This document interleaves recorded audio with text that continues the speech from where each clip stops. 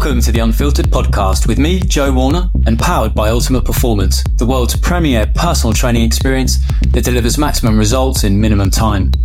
In each episode of the Unfiltered Podcast, I interview the most respected, celebrated, and controversial experts in the fields of health, fitness, nutrition, well-being, and performance to help you find the life-changing advice you need to live smarter. Remember, you can find all of our exclusive Unfiltered documentaries, video interviews, and investigations at unfilteredonline.com and the Unfiltered Extra YouTube channel. And now, on with the show.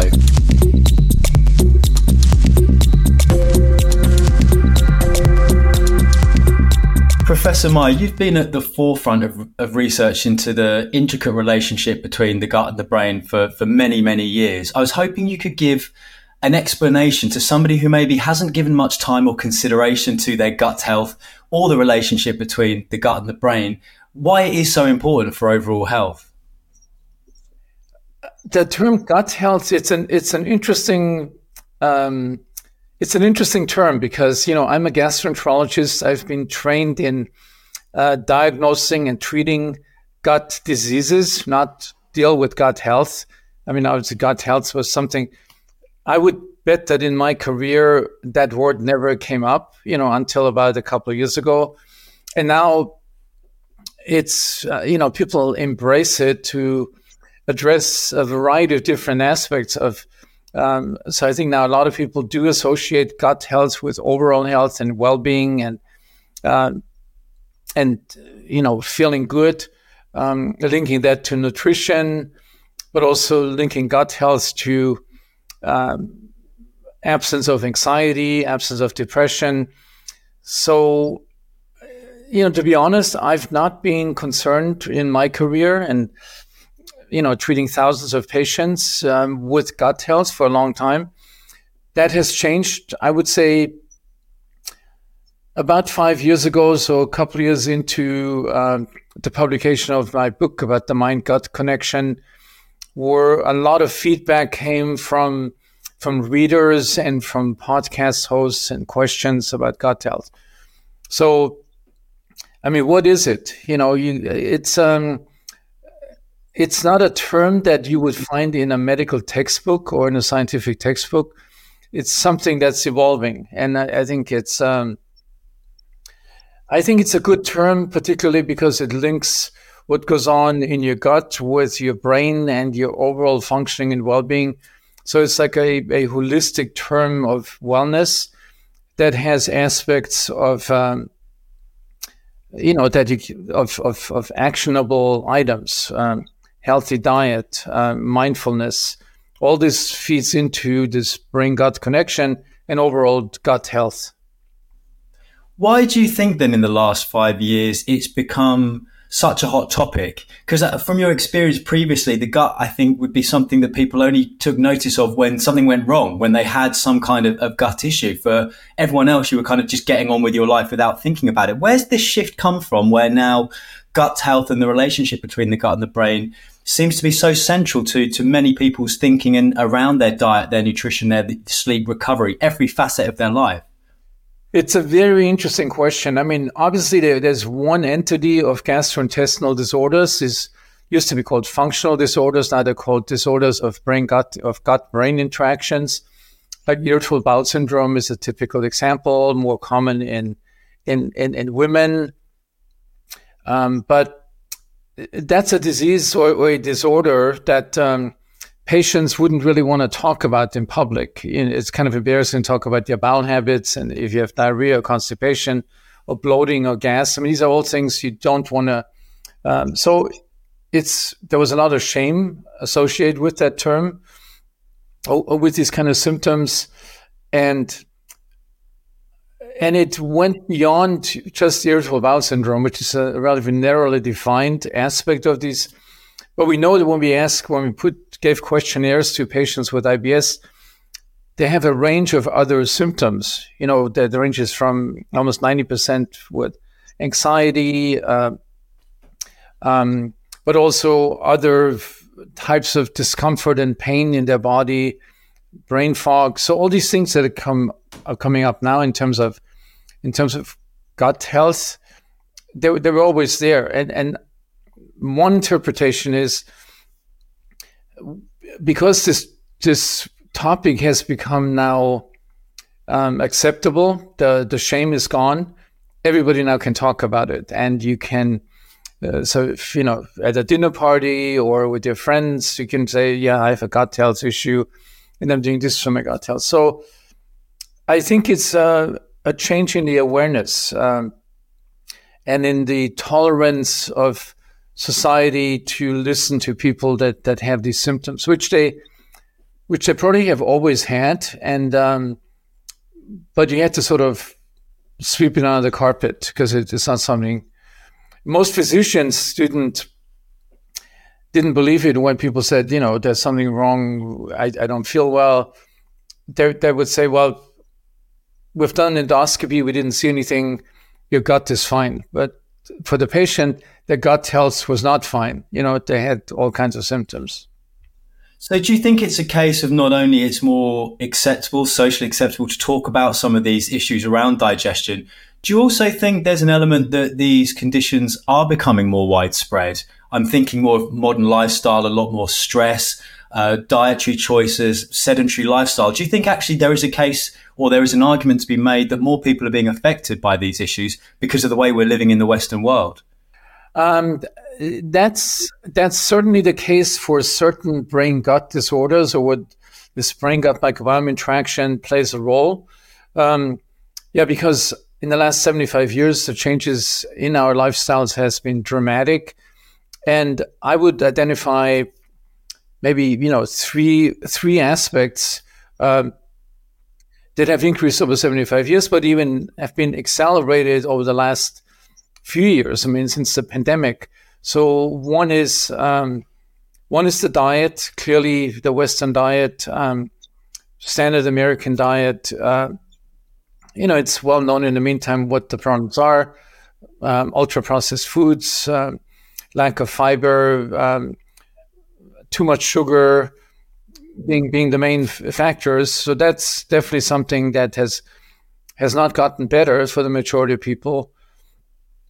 The other thing is the anxiety that people are experiencing around, all these major crises that we have been going through or are anticipating or just around the corner from the pandemic, constant worry you might get infected, and to climate change being maybe one of the most threatening at the moment. But there's in the US, for example, with the elections, that this collapse of agreement in a democracy.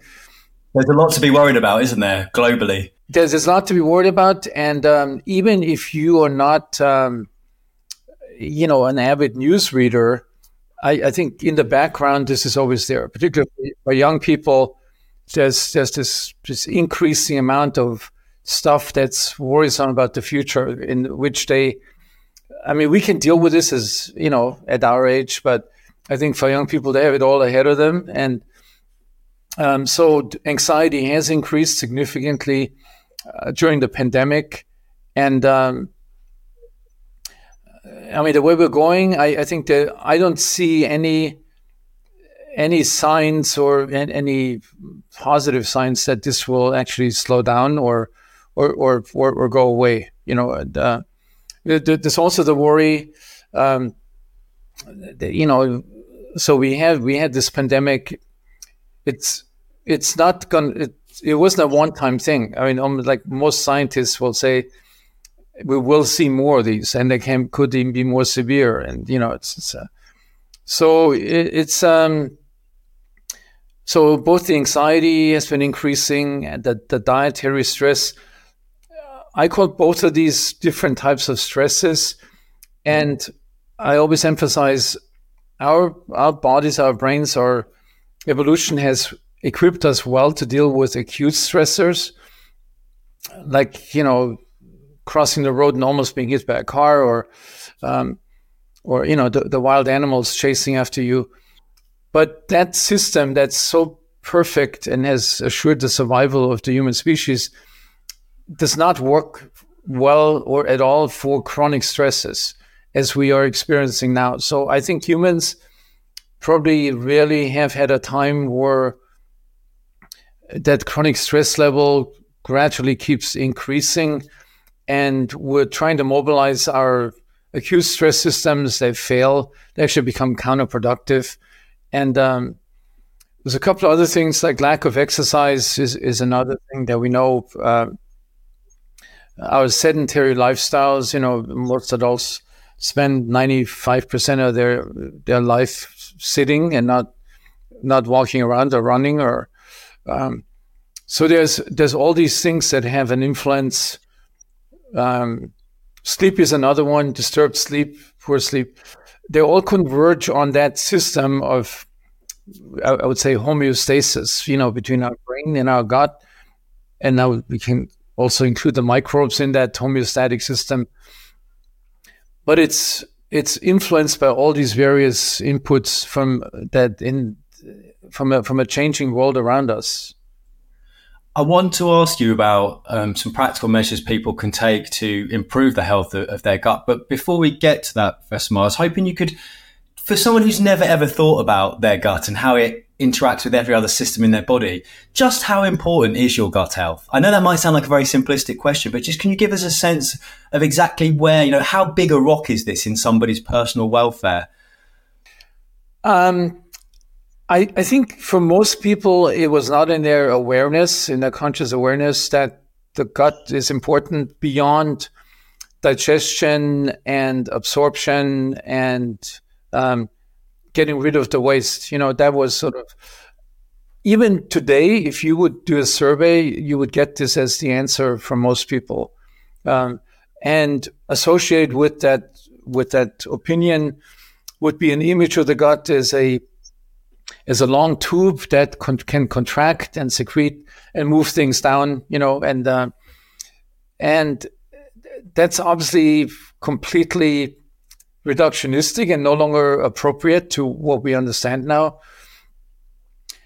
I'm not sure if how many people are actually now aware, even though they talk about gut health, that are aware how complicated that system really is, and that, for example, 70% of our immune system are based in the gut.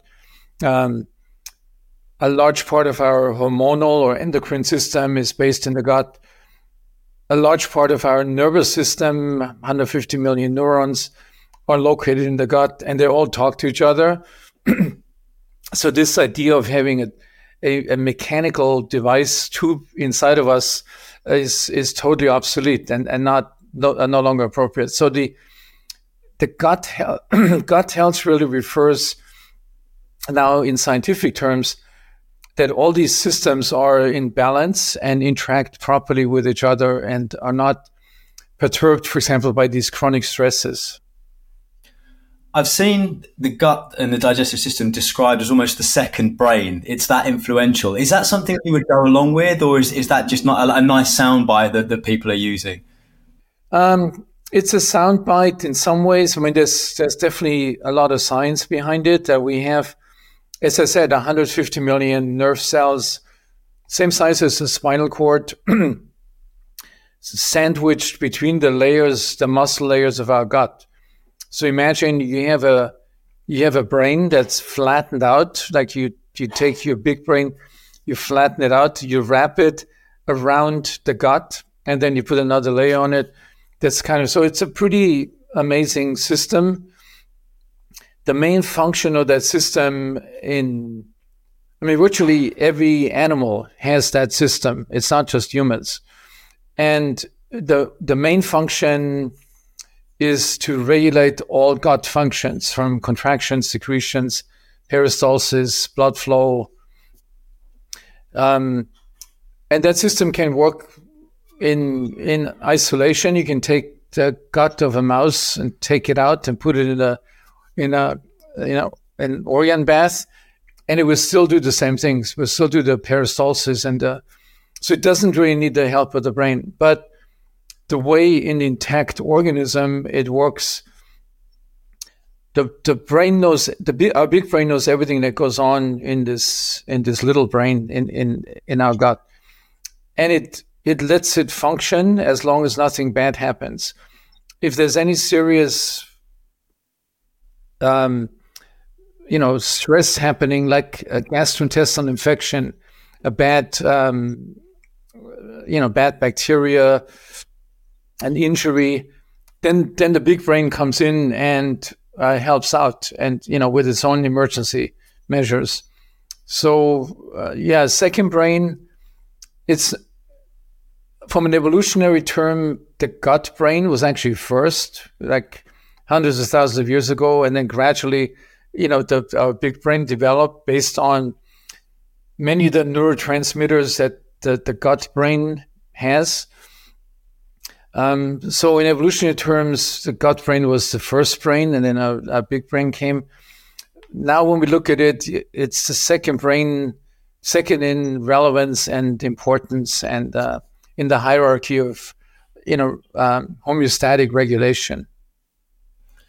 How much do we know about the gut and how it works? As someone who's been at the forefront and a pioneer in this research, how much has our knowledge base expanded over the past few decades is my first question. Like, where are we in the grand sense of how well we understand this system? And then as a follow-up, Professor, what are you most excited by in terms of the medical and the research breakthroughs that are coming down the track? Yes, I mean, that's a whole talk in itself. So when I was in my early part of my career, there were some pioneers studying the gut brain, the enteric nervous system, and the second brain, and did a phenomenal job, from zero knowledge all the way today that you can computer simulate. We know all the circuits, all the transmitters. In terms of our gut brain, we pretty much know almost all its functions, and we know what kind of nerve cells regulate what, and we also know how it interacts with the immune system and the hormonal system. So we know a lot. In terms of practical applications, that has, as it often does, it's somewhat lagged behind, because the symptoms of gut health, like irritable bowel syndrome, are more in this interaction with the brain rather than just the gut health. There's a few disorders, like this rare diseases, genetic or acquired, of degeneration of this gut brain. And then people develop very serious complications that the gut no longer contracts. And, sometimes people can no longer eat regularly. And, but it's not sort of revolutionized medicine in some ways. I think the modern concept of gut health and this brain-gut microbiome interaction, that has, we're still early in studying this. Some spectacular results about 10 years ago in mice, in laboratory mice, and in some animals. The translation of these findings into humans, that, for example, many of the chronic mental disorders could be explained by this dysregulation.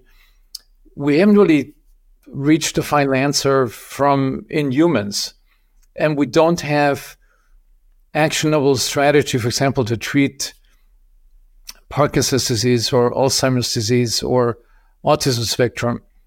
I think we're moving closer to that point where there will be dramatic opportunities, but we may be 10 years away from that, Sorry to jump in, but you feel like we are on the right track. We are. This is. When you mentioned Parkinson's and Alzheimer's, we know there is a link there. We're confident that if we can continue on the path, we are going to find some answers. It's not as though we're barking up the wrong tree, for instance. No. I think it's not going to be the only thing. There's sort of a new understanding of the body and biology, which is systems biology, that to understand health and disease, you have to look at the whole system, almost like a scientific version of the old-fashioned, holistic theories of everything. So now we have actually pretty good evidence.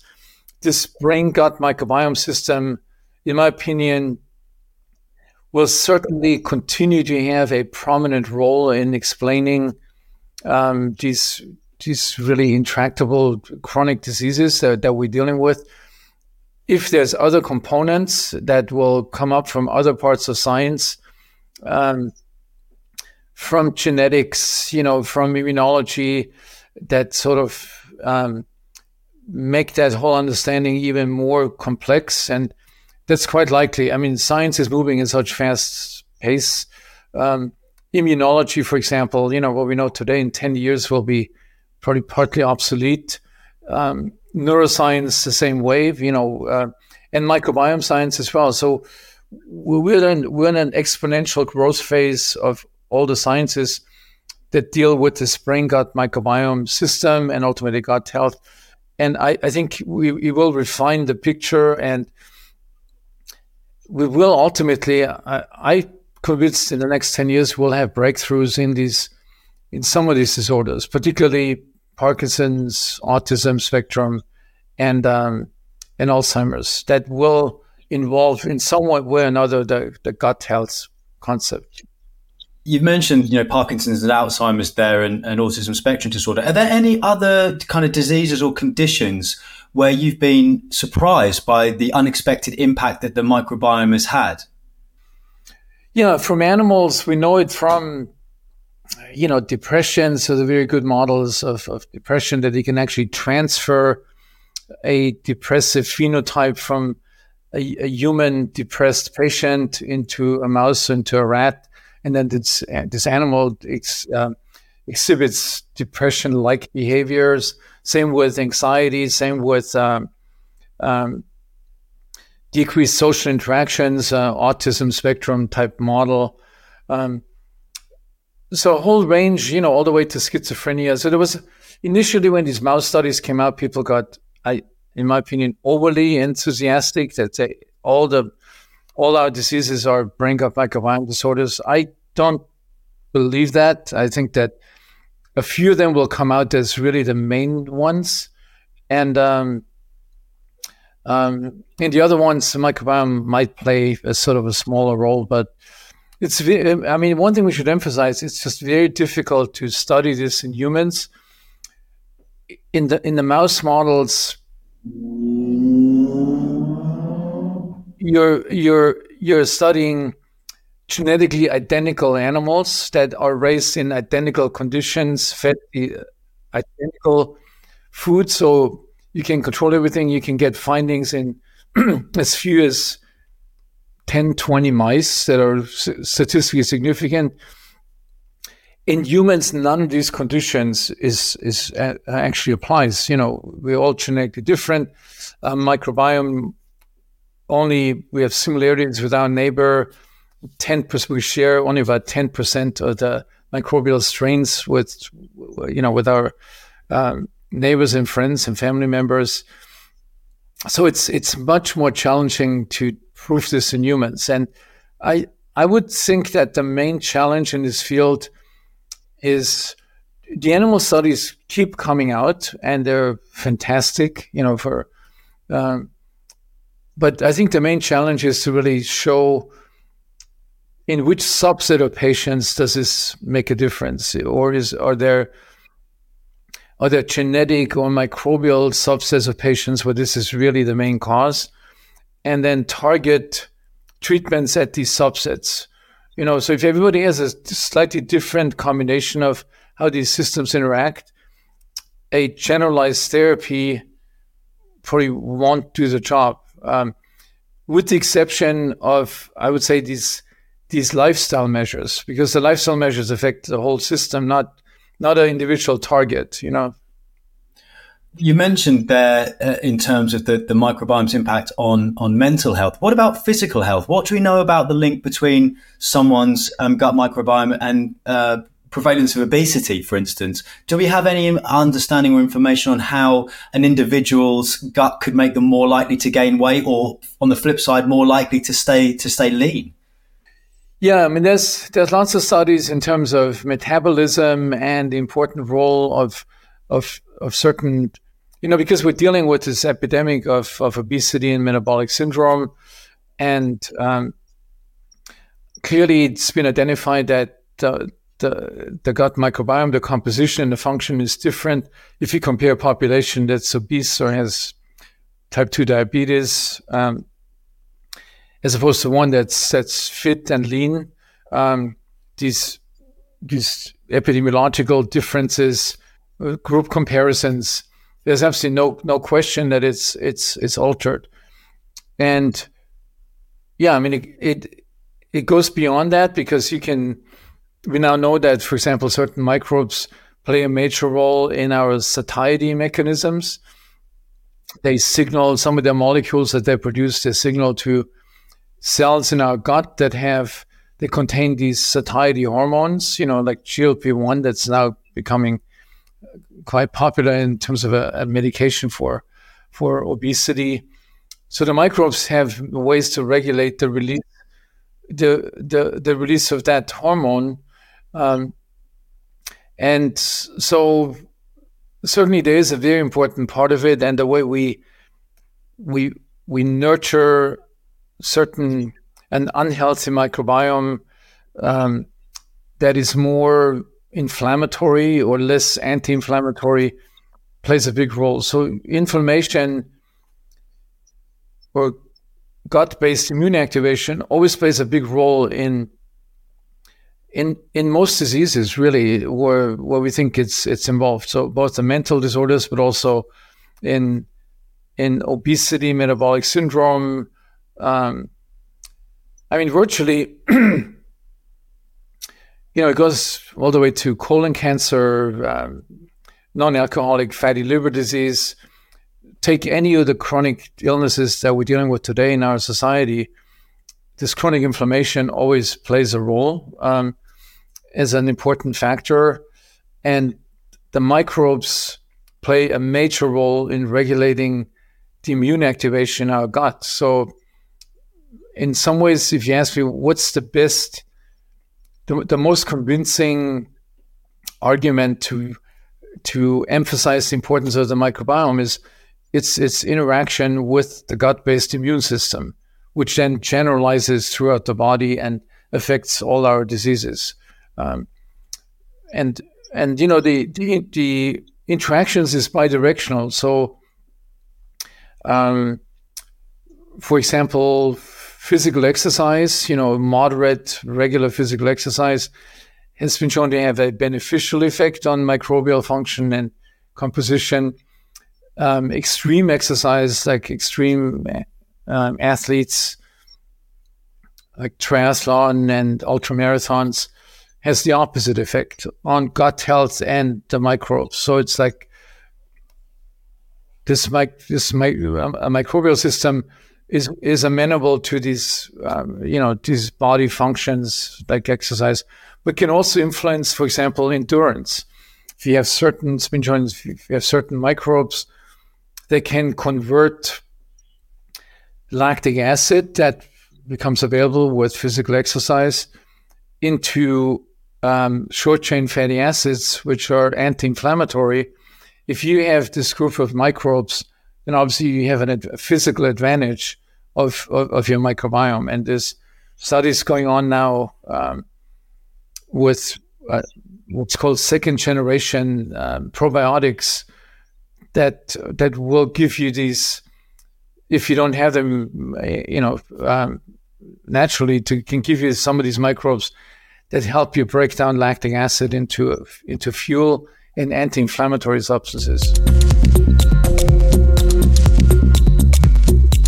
With the microbiome, then, obviously a huge impact on your mental health, but also your physical health, both negatively in terms of likelihood of obesity and the impact it might have on your metabolism, but also a hugely positive potential in terms of, as you said, the endurance capabilities and other things.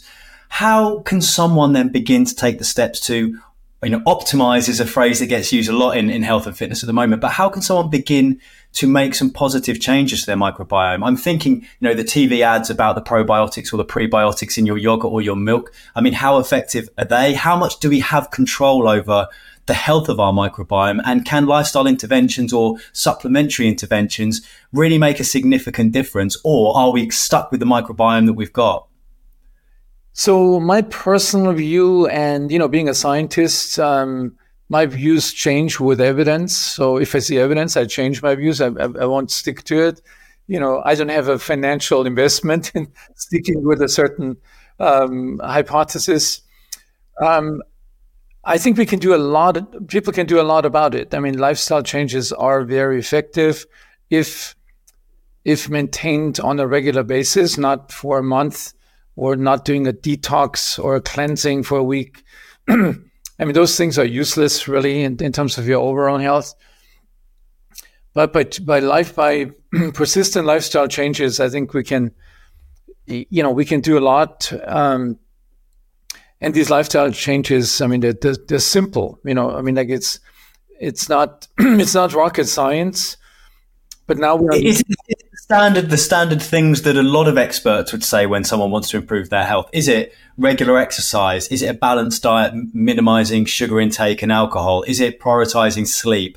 Is it managing stress? Am I on the right track? Is it the same kind of big picture things that we would expect it to be? There's no kind of sexy answer. It's the basics. That's yeah. Unfortunately, that's the case. Unfortunately for a scientist to say, well, we're going to have these novel compounds and they're going to change your life overnight. And I mean, even with these new medications for obesity, this GLP-1 agonists, we don't know what the long-term effect is to interfere with that elaborate brain-gut microbiome system.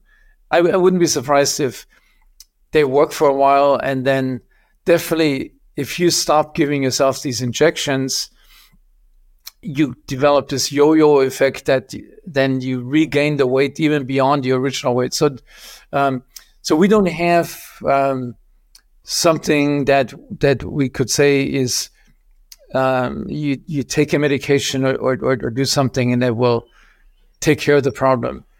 You have to do it the hard way. And quite a few people, particularly amongst younger people, make these choices about healthier lifestyles. Diet, in some ways, I would say would be where we know the most, because we know, what our microbes thrive on, which is, so we always known that fruits and vegetables are the healthiest diet, but there's still these culture wars between the keto people and it's very obvious. I mean, from all the science that's accumulating, that this largely plant-based diet is optimal for our microbes because it provides them with the fuel that they need and provides them with compounds that they turn into anti-inflammatory substances. So if you want to increase the anti-inflammatory potential of your or capacity of your body, it's the plant-based food, it's the fiber, and it's another group of these large molecules, the polyphenols that's in many fruits and vegetables. So alongside the high fiber food, the fruits and the veg you've mentioned, what are the other things that people should be prioritizing in their diet? And then what are the things that we should be minimizing if we want to improve the health of our gut microbiome? Yeah, so minimizing or eliminating is definitely sugar.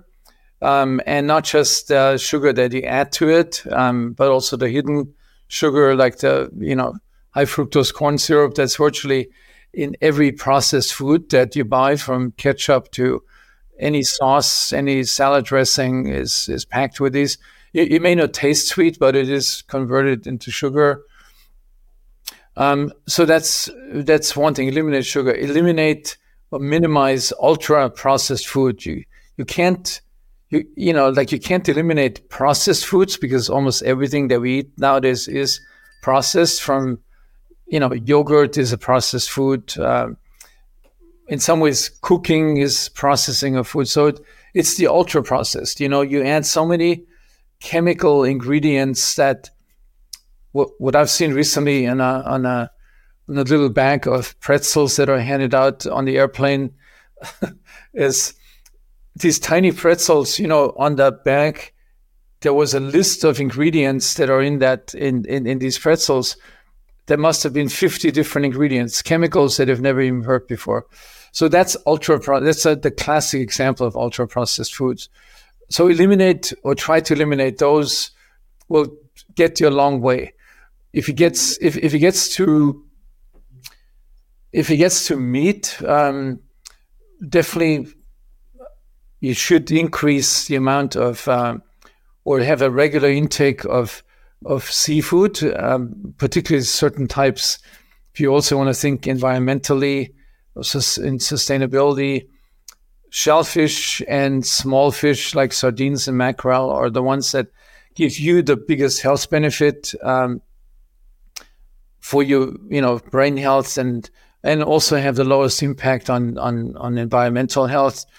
In terms of, if you go to poultry, a small amount of poultry, ideally organically raised without all the antibiotics and the kind of, so like all these cheap versions of meat products that you can buy, they're produced with in a way that's unhealthy for you and bad for the environment, as you can almost say. So what about red meat? Because red meat, obviously, the World Health Organization has published extensively on red meat, on colorectal cancer incidents and other problems. But it seems to me, from my purely amateur point of view, of course, that there's a big distinction between an organic grass-fed beef steak, for instance, and a tin of hot dogs you can buy off the shelf. What is your understanding and your research around red meat in terms of people's optimal diet? I personally haven't done any research on that area, but I've been following the literature, and obviously there is a culture war going on. It's and then now we have this plant-based meats, meat substitutes, which is a whole other story. Yes, there's evidence that grass-fed beef has a higher ratio of omega-3 to omega-6, so the beneficial fatty acids that are good for your brain. I think there's some studies that show that excessive meat consumption increases the risk of colon cancer, and could play a big role in this. But then, if you look at countries that have some of the highest healthy beef consumption, you don't really see these huge variations. And if you compare them to the US, it's always difficult. There's relatively small studies. If you look at the big picture, you don't get such a clear answer. For me personally, I've totally weaned myself off red meat for a couple of reasons. One is there's this possibility that it may have a negative effect on your overall health.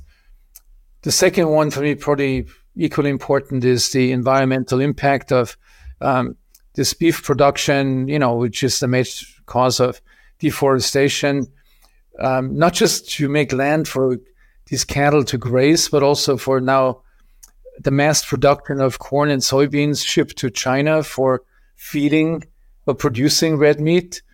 So that impact is enormous. And the third thing, for ethical reasons, I just personally, don't like the whole thing around what happens to these animals before you get that piece of meat on your plate. So I would say, if you reduce the amount of red meat and stick primarily with grass-fed beef, if you can afford this, rather than eating a cheap piece of beef and focusing on once a week having a grass-fed, more expensive piece of meat, it's probably the best thing you can do if you don't want to do away with red meat.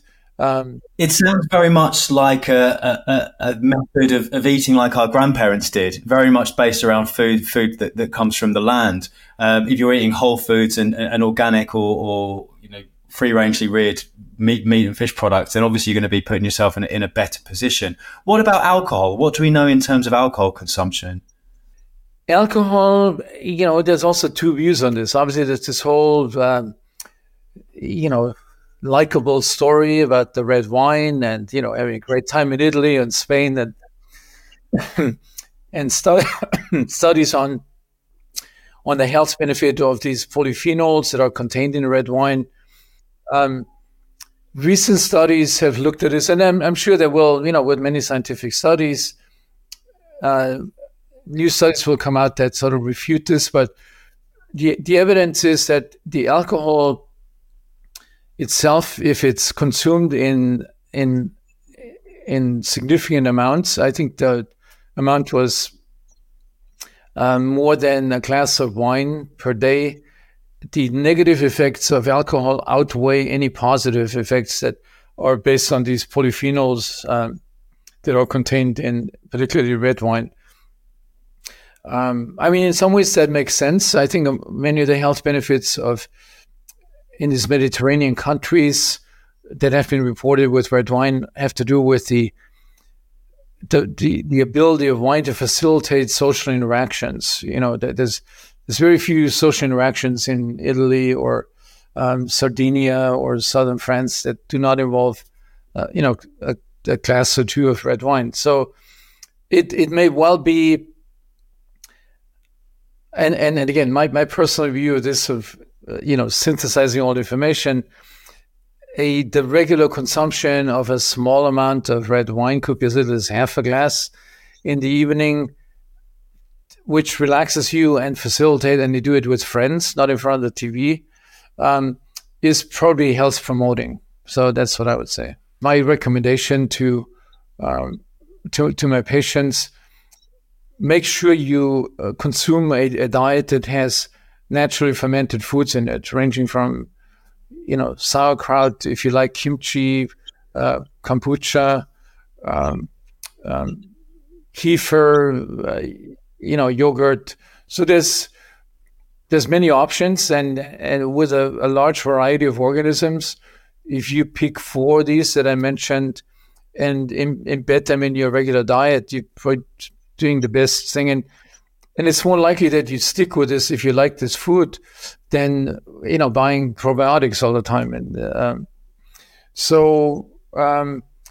I think there's also a development of so-called second generation probiotics.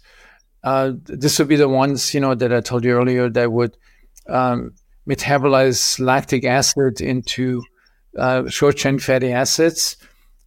We will see more of this. We'll also see genetically engineered microbes that, for example, have a greater anti-inflammatory potential that can be given to patients with inflammatory bowel disease, for example. So there's a lot of things down the pipeline where I think probiotics will, particularly these second generation probiotics, will become a significant part of our therapies. In the meantime, I would recommend these naturally fermented foods on a regular basis. Looking into the future, we've spoken about a number of lifestyle interventions someone can begin now in terms of diet, exercise, sleep, stress, community, all of those things that somebody has control over. What about looking to the future, Professor Mayer? What are you seeing coming down the pipeline in terms of, secondary prebiotics or probiotics, and also other things in terms of personalized medicine or fecal transplants? What else is coming down the pipeline that is going to almost take the ability of someone to improve their gut health to a level previously unimaginable? I think there's a lot of things that have the potential to have major impacts on our therapies, on our early diagnosis of, that you would actually do a test on a patient in their teens and, identify a constellation of microbes and more the metabolites, not the individual microbes, of what they produce, and then make a AI-generated prediction how likely it is that this individual, together with a genetic background, has a high risk of developing Parkinson's disease when they're 50 or 60, or Alzheimer's, or also on a pregnant mother, what the chances are that the child will develop autism spectrum. And then do very targeted interventions. And these targeted interventions could be, these second generation, probiotics. Could be, it's probably not going to be fecal microbial transplant. I think it's going to be much more, doesn't involve stool transplant. It involves transplantation of consortia of microbes that we know from fecal transplantation studies have a benefit, and take these microbes. You don't have to do this this procedure of doing a fecal transplant, you can just take those microbes as a cocktail, and they might have the same effect. I think what will happen is we'll probably find ways to overcome what's called the colonization resistance. So we can do very little right now with the microbiome, even if it's a bad one, because it's so stable and resistant to any changes. Any newcomer will be not allowed to settle in it. So a lot of people are working on that as well. There's another idea which is more in the long term. So we have lost a lot of the diversity of our microbiome if you compare ourselves to, remnants of hunter-gatherer societies in South America and in Africa. And so these, just like any other ecosystem where certain species disappear at some point, people are working on ways that we bring those back. So they have developed vaults of collected microbes, and preserve them for a time when we've lost those. And then again, this would require, so babies are already born in our society with a microbiome that's has a diminished diversity and richness. This gets worse from generation to generation. Because the baby's first inoculation of microbes comes from the mother. So if the mother has decreased diversity, this will be handed over to the child. And in mice, it's been shown over a few generations, it gets worse and worse.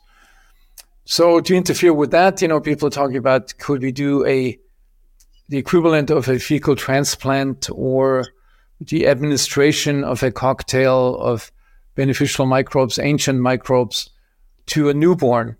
What you don't have this colonization resistance yet that develops later. So you could actually, from early on, change the development of this microbiome in a healthy direction that's more consistent with our ancestors. So how far away are we from this? I wanted to give my little boy the optimum microbiome based on his genetics and his risk factors so we could make those interventions. Or say I wanted to lose some weight and become a better marathon runner. Well, how far away are we from some of these interventions and some of these breakthroughs? Some of them are pretty closer than others. I mean, I would say, some of these second generation probiotics for increasing your endurance are already in clinical trials. So we'll see if that comes out positive or positive in a subset of people. That could be around the corner. Inoculating your newborn with a different, cocktail of microbes from an ancient time, a lot of ethical and concerns, because we don't know what the outcome is. It could be detrimental. Children could die from this kind of intervention. So this will be, but it's being discussed by some of the most prominent people in the field. It's not just the development of genetically engineered microbes is also not that far away, as works in animals really well. Clinical trials will be underway in the not too distant future. This could also be a huge, if you imagine that, that you could take a probiotic with a mechanism that it overcomes the colonization resistance, and that microbe would produce, every time there's an increase in gut immune activation, inflammation, it would produce these anti-inflammatory short-chain fatty acids. So it would be a phenomenal breakthrough, for many of our chronic diseases. I would say for these kind of things, I would say 10 years, I would predict, with all the ethical concerns and the clinical trials that are, But it feels as though these kind of breakthroughs that you've just mentioned are seismic for the entire world, because if you can suddenly go from a position where a lot of people are anxious or have IBS, all these other conditions that are linked with a suboptimal gut, if we can eradicate them by specific personalized interventions when it comes to improving the health of the microbiome, we're looking at a completely different world, aren't we? Where, the whole kind of happy gut, happy head, if everyone's walking around looking, feeling better, this is going to change humanity. Am I going too far, or do you agree? Yeah, I would say as long as we go down the path of our unhealthy lifestyles. So if we change it at the same time, so let's say there's public health measures and which really have to come from the top, because a lot of people are not willing to change, and it's been politicized. You don't need to tell me what I should eat. In the US, was a big thing. If these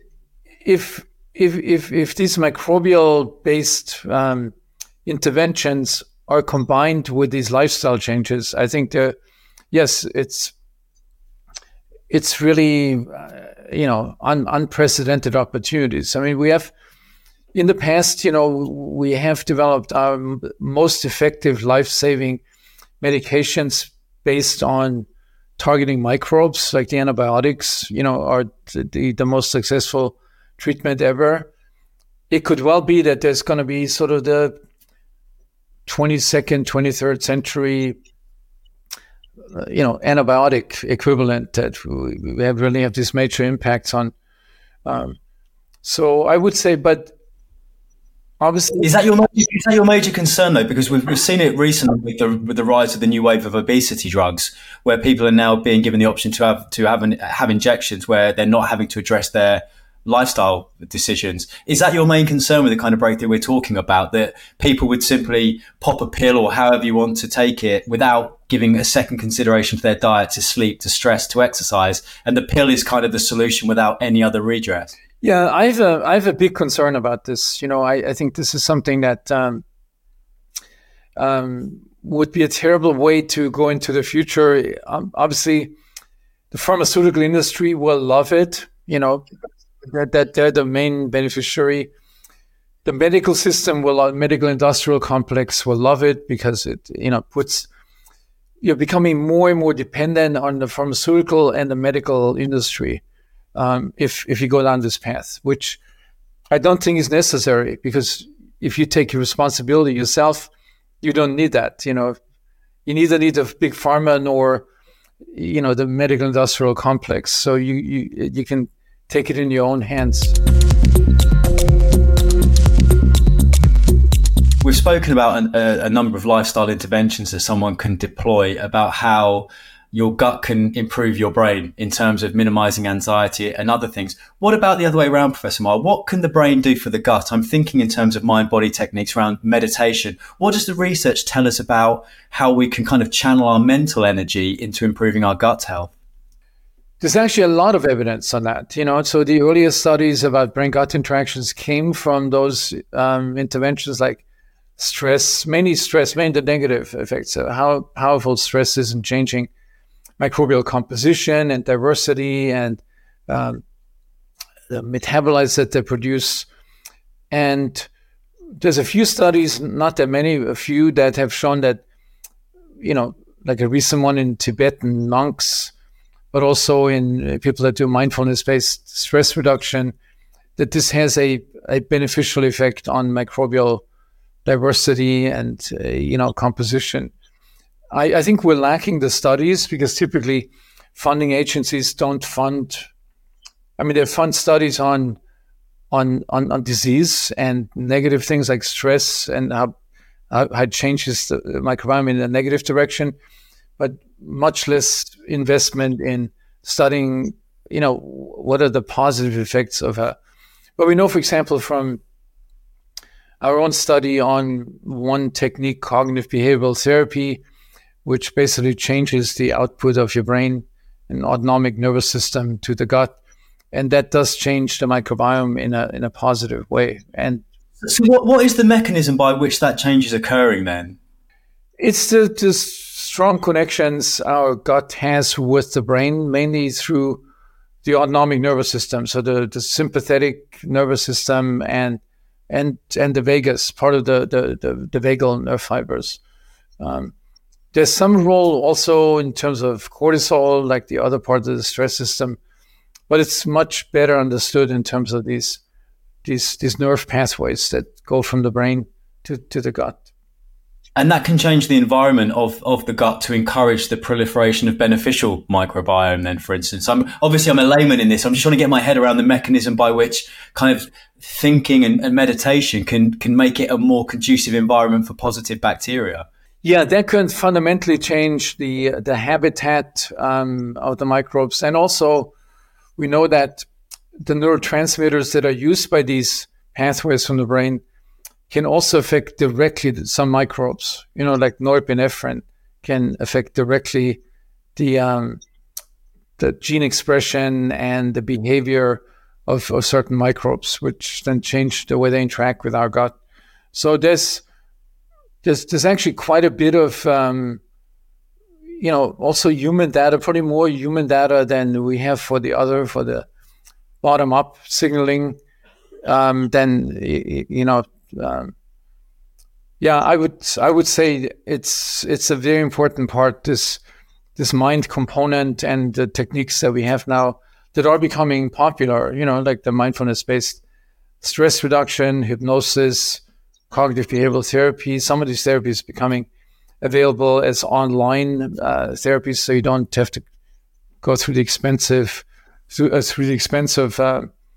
a therapist for several months. When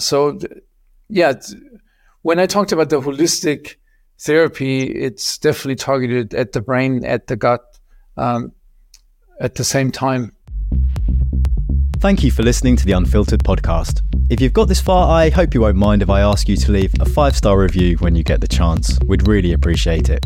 And don't forget you can access all of our exclusive Unfiltered video interviews and features at unfilteredonline.com and the Unfiltered Extra YouTube channel. See you next time.